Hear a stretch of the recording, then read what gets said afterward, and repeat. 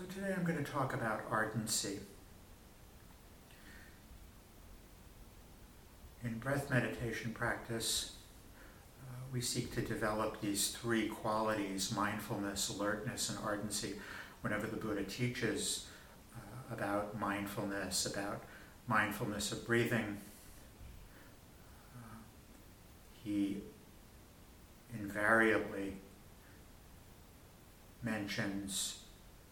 speaks to the importance of developing mindfulness, alertness, and ardency, these three qualities. So it's really important. I would sometimes hear about these three qualities, kind of just sort of went past my mind, if you will. It just seemed like kind of flowery prose in the Buddha's teaching. Let's get to the really meaty stuff. It took me a while before I really understood that it was important to understand what these qualities are. And of course it's important to develop these qualities. These qualities have to be developed for the path to develop, for us to be able to practice mindfulness. Mindfulness is a skill through which we develop concentration and discernment and find freedom. But mindfulness has to be joined with alertness and ardency. So the more we understand what these qualities are, the more we'll be able to develop them. If we don't understand what they are, we won't be able to develop them. We have to understand what they are and how to develop them. So mindfulness is the process, it's sometimes called the process of remembering, to keep something in mind or to keep the mind on something. So when we're doing breath meditation practice, the process of mindfulness is keeping the mind on the breath, remembering the breath. We use directed thought to be mindful of the breath, to keep the mind on the breath. Alertness is the quality of paying attention. So we make an effort to keep the mind on the breath, and then when we develop alertness, we're watching, we're paying attention. Am I keeping the mind on the breath? Are thoughts arising? Am I starting to chase after the thoughts? And then there's ardency. So ardency is staying with it, continuing to practice mindfulness. In the case of breath meditation, to continue to keep the mind on the breath. Or if you want to use, as we often use in the form of an analogy, this class, you're mindful of what I'm saying. You're alert to, am I continuing to pay attention? Or is my mind wandering to thinking about something else or judging or whatever? And then you're ardent, you're staying with it. So ardency is staying with it out of love, out of wisdom, understanding that staying with it is in our best interests, and we do what's in our best interests out of love. So we stay with it out of love. This is ardency. Ardency within that process, staying with it out of love, includes not giving in to thinking in the meditation, not giving in to the hindrances, not giving in to whatever is taking us away from the breath. So this was something that was very pivotal for me in my own practice. There needs to be a quality of not giving in. We could think about it as, saying no, saying no out of love, just say no. It's a little bit more than just that, but it's not giving in to thinking, the hindrances, whatever is taking us away from the breath, out of love. So, when you are seeing yourself giving in or beginning to give in to the thinking in the meditation, it's really helpful to remind yourself that, I'm going to stay with it out of love. I'm not going to give in to this out of love for myself and all beings. I've often spoken about this. I talked about it a little bit a few weeks ago, that what I've come to see in my own practice, and of course in teaching, is that ultimately we stay with the breath in the meditation out of love for ourselves and all beings. So we can make an effort to use directed thought, which is sort of a way of the first step of kind of forcing the attention onto the breath. We can cultivate an easeful breath, which inclines us to the breath, but ultimately, to really be able to stay with the breath and to stay in the present moment, we have to be motivated by love. Because it's the strongest thing there is. It's the strongest motivation that we have. So, for me, and what I've often said when I've said this is that this has been a process of learning this. Right? It's something that I had to come to learn over a period of time. And of course I had to learn over a period of time what it was to love and how to do that. So it's a process of learning to love that we engage in keeping the mind on the breath and practicing ardency. So, as we're learning that process, of course it enables us to develop concentration, but it also enables us to understand what love is and how to love. So in our practice in meditation, and of course in life, because meditation is just really a microcosm of life, we're going to experience lots of ups and downs. In any meditation, any period of meditation, if your experience is like mine, it's not just going to be this smooth process of keeping the mind on the breath. There's going to be many times when you are going to lose the breath, when mindfulness, alertness, and ardency aren't fully established to the extent that, or established to the extent that they need to be established, and the mind wanders off. The mind wanders off. We go into hindrances, we go into thinking. So in the practice, there's going to be ups and downs.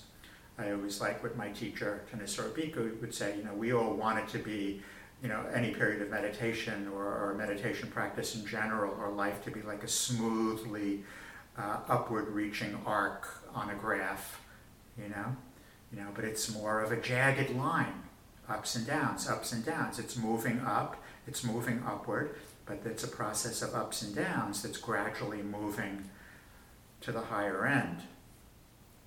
So we're gonna meet difficulty in the meditation, but through the difficulty we learn to love. We learn to do what we need to do to move through the difficulty. We learn to meet our experiences with love. So we learn through our difficulty. We learn through our difficulty, and that's the proper way to approach the meditation. So it's like really pivotal for us in our meditation to be able to shift from I got to get it right, which is sort of a mentality that a lot of us come into the practice with or have. I'm either doing it right or wrong, or I did it good or I did it bad, or if we struggle in meditation to think this was a bad meditation, to be able to shift from that to it's a learning process, it's a learning experience. I'm learning, I'm going through a process of learning.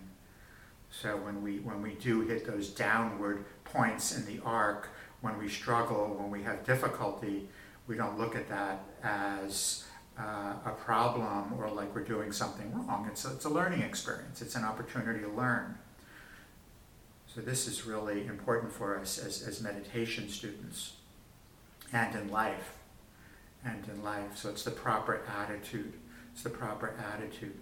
I learned this years ago from the standpoint of a teacher when I started teaching a lot and teaching a lot of beginners classes. Some of you were in those classes, and I could just see how And meditation is so difficult, right? In any period of meditation, the mind is wandering off in all kinds of directions, and people would get really frustrated and feel like I'm not doing it right, and feel like I'm doing it wrong, and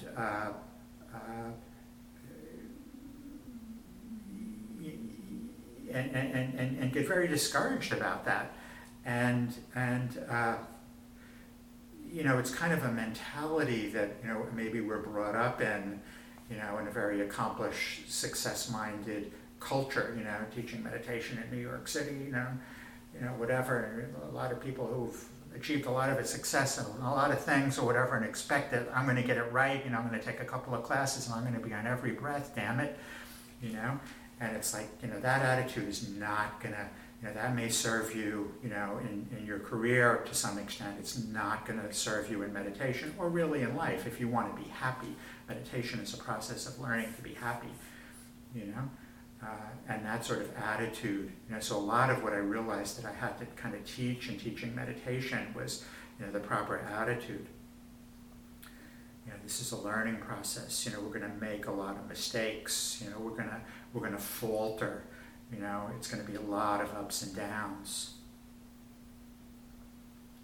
So we begin our meditation, with resolve, a resolve to keep the mind on the breath out of love. We learn to develop our resolve through difficulty. It's easy to have a resolve to keep the mind on the breath. If you're always able to keep the mind on the breath, then it's not hard to develop that resolve. It's hard to develop a resolve, if it's not easy to keep the mind on the breath. But it's not. And what's going to be able to enable us to go forward is love, If it's sort of like this desire to want to accomplish something or be somebody, we're going to hit obstacles, and that kind of desire isn't going to serve us in our practice or in life. The only thing that's going to really serve us is to be able to have a resolve to keep the mind on the breath, to keep the mind in a good place out of love. It's going to be difficult. We're going to come up against the less skillful habits of mind. The less skillful habits of mind, the hindrances, the thinking. We're going to engage, because we're going to do what we do. This is karma. So, in the meditation, our propensity is going to be to engage in unskillful thinking. All manner of unskillful thinking. It astonishes me. When I meditate on any day, and it's sort of like, oh my God, look at what you're thinking about today. I can only imagine what it will be like tomorrow. This is hard, this is crazy, like what the mind is doing. It's sort of like there's this storehouse of unskillful thinking, that the mind is just chomping at the bit to engage in during any period of meditation,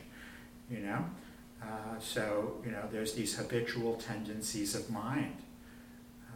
The mind has this habit of going off in all these directions that, 99% of them, I always say, aren't in our best interests.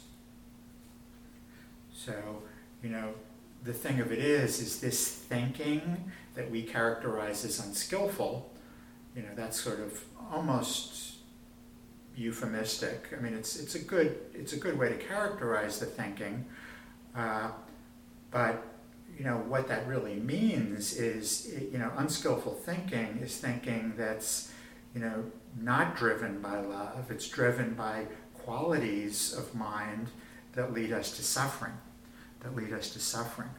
desire, aversion, and delusion. Your karmic tendencies to engage in thinking informed by desire, aversion, and delusion. So, you begin to develop this understanding, this wisdom as you meditate. You don't have to think about it, you just start to see it. If you're paying attention, if there's alertness, you're starting to see, into the nature of this thinking. It's just clarity of mind that enables you to see that. It's not, you don't have to make a psychological analysis. You begin to see that this thinking isn't driven by love for yourself and other beings. It's driven by desire, aversion, and delusion. It's your karmic habitual tendencies.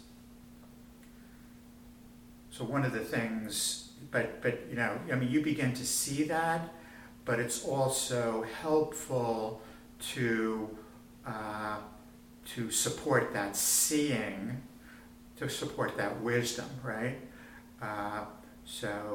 As the Buddha says, this wisdom has to be there for concentration to develop, for us to practice mindfulness.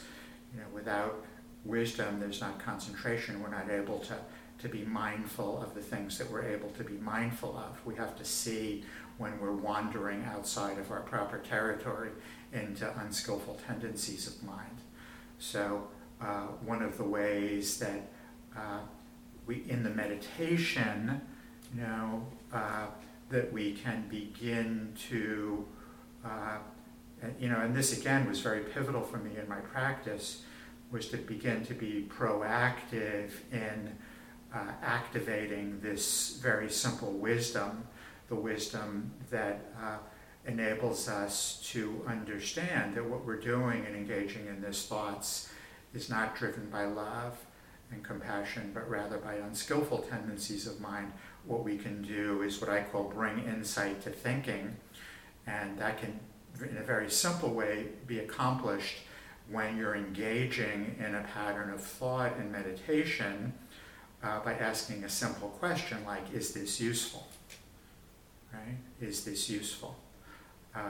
So again, that question has to be asked, with compassion and just letting the question be there. It's not, is this useful, you dummy? Is this useful? Which really what this means, of course, is it skillful? Is it informed by love? Is what I'm doing informed by love? Is this thinking informed by love? Or is it informed by some other mental quality, right? So just asking that question, but understanding what that question means. Is this useful? Or is it skillful? Or is it in my best interests? Or is it serving me? But ultimately what it means, is it skillful? Is it informed by love, compassion? That which is skillful is informed by love and compassion and leads us to freedom and happiness of heart. Is this thinking useful? It's a simple question. We don't want to be, again, analyzing, but a simple question. This is one of the ways that you begin to develop ardency. Once I started asking this question regularly in my meditation, I really started to develop more an ardency. As I've said, we have many ways of thinking that we, and what you're seeing in meditation, of course, is just an up-close and personal look at what you're doing all day long. You're doing much more of it all day long because you're not paying as close attention to what you're doing. And I'm talking about your thinking. Thinking is an action, mental action, something that you're doing. So we have many ways of thinking that we begin to start to see in the meditation, but of course it's the same ways of thinking that we're engaging in during the day. We have many ways of thinking that are not informed by love, that are not informed by love and compassion, that are not in accord with love for ourselves or others. Most of these habits of mind are not. So we have many ways of thinking that are not informed by love, and that in the meditation take us far, far from the breath. So we have, these habits of mind that, we've been developing, over the course of our lives. And for that reason, it often takes time in any period of meditation to abandon the unskillful thinking, right? Anybody ever notice that? It often takes time, like a long time in the meditation, For some reason we think that we're supposed to sit down and, no more unskillful thinking. meditation is a process of learning to love ourselves and practicing love for ourselves. So it's a process of abandoning unskillful thinking, right? It's a process. It's a process. We're learning to love. We're learning to abandon unskillful thinking. And any period of meditation is this process of learning. So it often takes time to abandon the thinking in the meditation. Particularly in daily life practice, because those thoughts, you're engendering them a lot during the course of the day,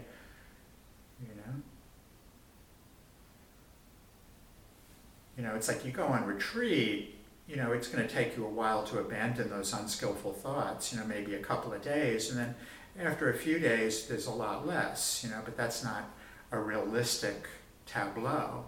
You're in your life, you have to be more proactive in doing what it is that you need to do in the process, in the service of the process of learning to love yourself. That's why asking questions like, is it useful, are really important to learn to practice in daily life practice. You need to be more proactive in curtailing those habitual tendencies of mind in your meditation. There's a lot of stuff. You're going to be thinking during the course of the day, and you're going to be watching television or doing whatever you're doing that's going to be reinforcing those patterns of thinking.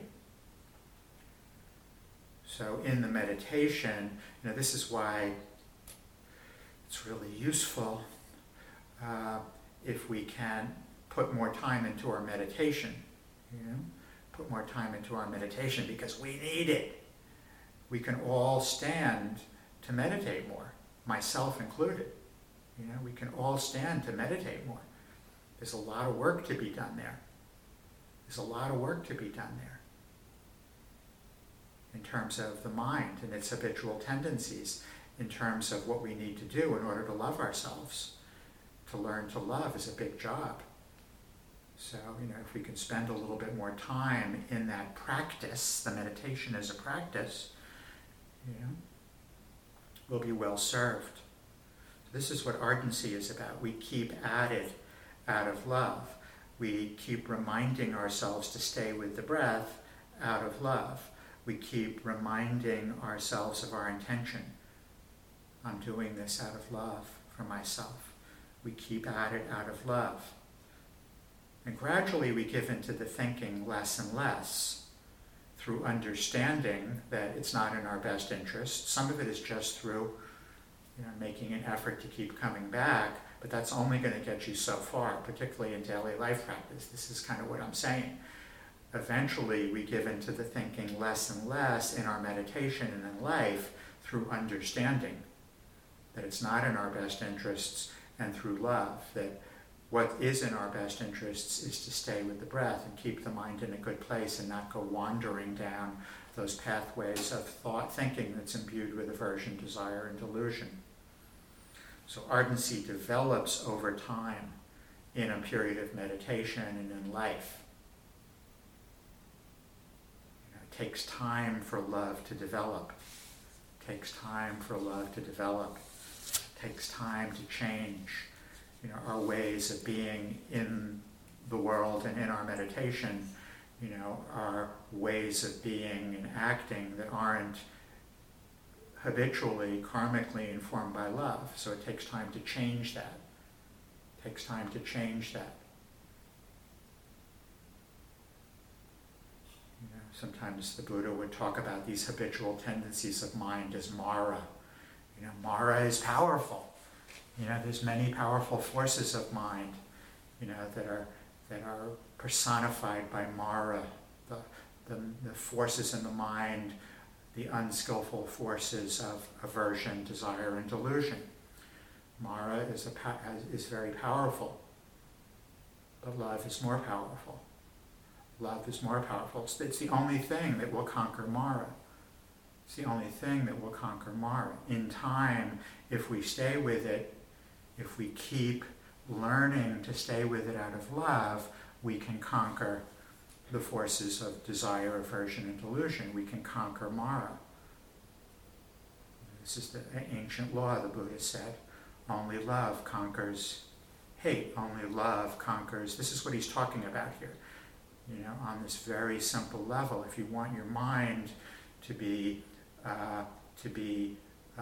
imbued with love and compassion, which is your birthright, you have that capacity. You have to, you have to develop thoughts. We've been talking about this a lot. You have to develop thoughts informed by love and compassion, but you have to act with love in the service of abandoning that which is unskillful. You're not going to conquer Mara by getting into a fist fight with him. You're going to conquer Mara with love. Love is what will see you through. So sometimes in the meditation, there's sort of, and in life, there's sort of, that we might sort of conflate with love, there's sort of unskillful desire to abandon thinking, or unskillful effort, like trying to push it away. Stop thinking, or trying to push or force your way. That's only going to get you so far. Sometimes, and I kind of already alluded to this, our efforts to abandon thinking is driven by, sort of this, ego-driven, self-identity-driven tendency. I have to get it right, I have to be good, I have to be the best meditator, I have to impress the other yogis and the teacher. Most of all, I have to impress myself, and be the best meditator. Another pitfall, that sort of can be conflated or confused for love is wanting results, right? You have to be very careful in the meditation about wanting results. It's one of the reasons why Ajahn Jeff and Ajahn Lee really don't teach first jhana, second jhana, third jhana, because it's a setup for sort of this competitive way of, wanting to achieve results, and it kind of feeds, our tendency for acquisition. It's antithetical to love. So love is a quality that drives action. It's not about getting something. That's the koan for today. I came up with that. I was like, I don't know what that means, but it sounds good. It must be a koan.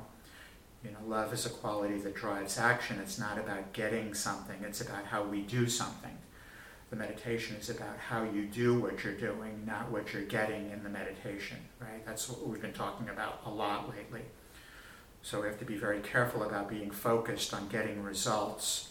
Be focused instead on how you're doing what you're doing. Like this moment right now, instead of trying to figure out what I'm saying or get something from the class, can we focus more on being here with love in this moment?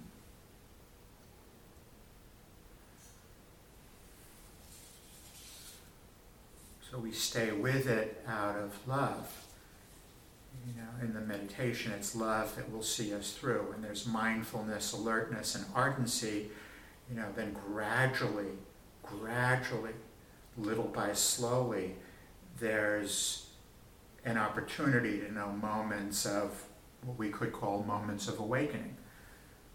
So we notice these moments of ease in the meditation, when we're ardent in not giving in to the thoughts, when we're ardent in staying with it, then gradually, it's like the clouds start to shift and part a little bit, and there's these moments when the light shines through.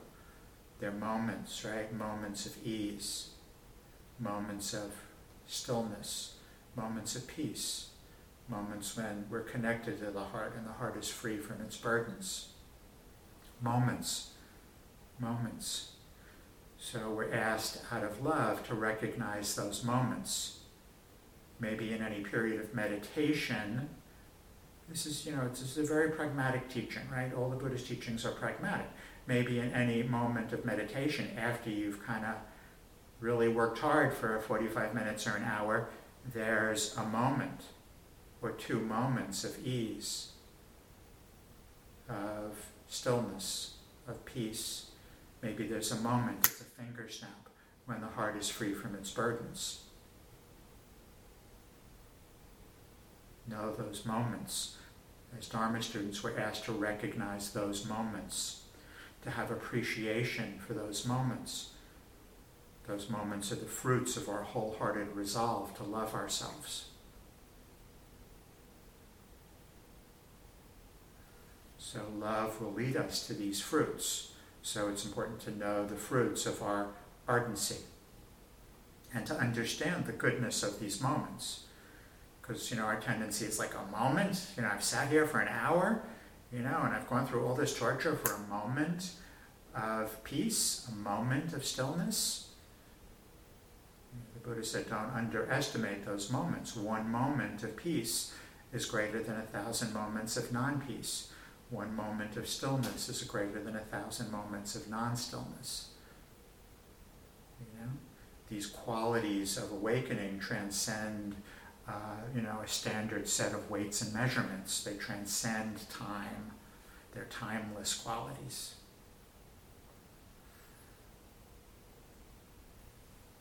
So in our meditation, we resolve to be mindful of the breath out of love. So we have to understand what this means. They're words, right? What does it mean? Start to understand what this means. And our resolve in life is the same, right? Meditation is just practice for life. Just practice for life. So our resolve in life is the same. It's to love. It's to take action out of love, in support of love, in support of our wish to be happy.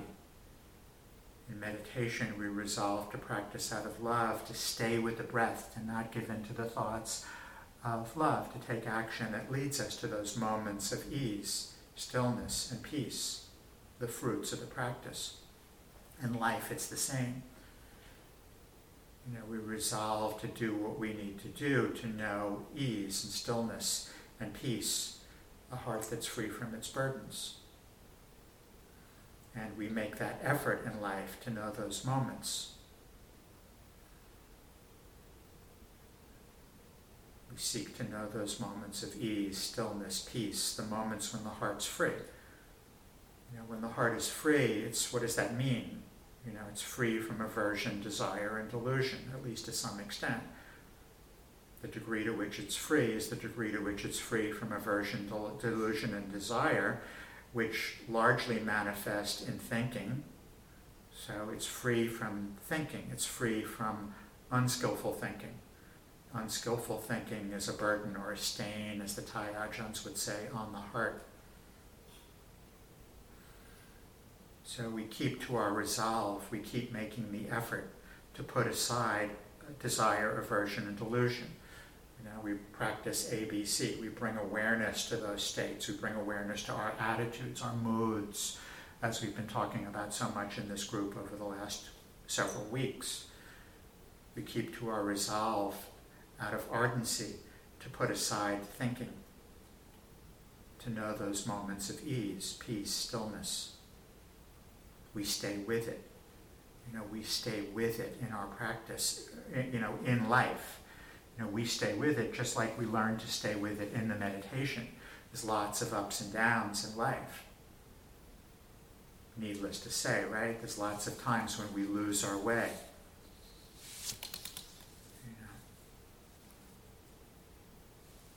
There's lots of times when I lose my way, believe me. There's lots of times when I lose my way. But we learn as Dharma students, it's not so much about not losing our way because, we're going to lose our way because it's our habitual, that's our past karma. There's not much that we can do about that. We're doing everything that we can do, but we're still going to lose our way. But what we can do is respond with love and compassion and make it a learning experience and continue on with love. Just like in the meditation, we don't give up just because we lost our way during the meditation. We stay with it, right? We stay with it out of love. We stay with it out of love. If we continue to do that, then we begin to know those moments of ease and peace, those moments when the heart is free. So over time, we stay with it. As I said, it's the Labor Day weekend in New York, the change of seasons.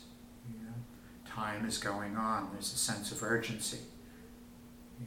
We have to continue to stay with it. There might be that tendency to say, time is going on, I can't do it in this lifetime. When there's ardency, we continue to stay with it. We continue to stay with it.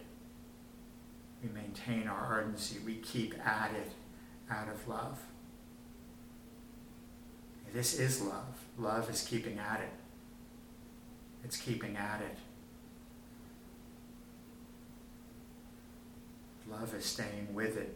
We don't give in to our habitual tendencies, or we make an effort to be ardent and not to give in to our habitual tendencies, to the things that are keeping us from the heart. We just keep making an effort to the best of our ability not to give in to that which is keeping us from the heart. Out of love, we keep at it. Out of love, we learn to know those moments. Out of love for yourself today, you can know those moments. You can make an effort to know those moments of ease, of stillness, of peace, those moments when the heart is free.